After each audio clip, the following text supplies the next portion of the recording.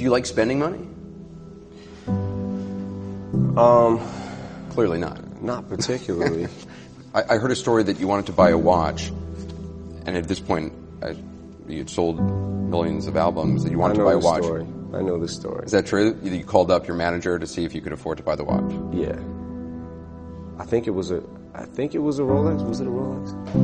It was a Rolex. And I asked him, could I afford it? Because they make fun of me for it, but I'm for real. Like, I don't, you know what I mean? Like, this is the whole money thing, all that stuff was brand new to me. So what are you wearing right now? This is a G-Shock. A G-Shock, it's probably about $100. Right.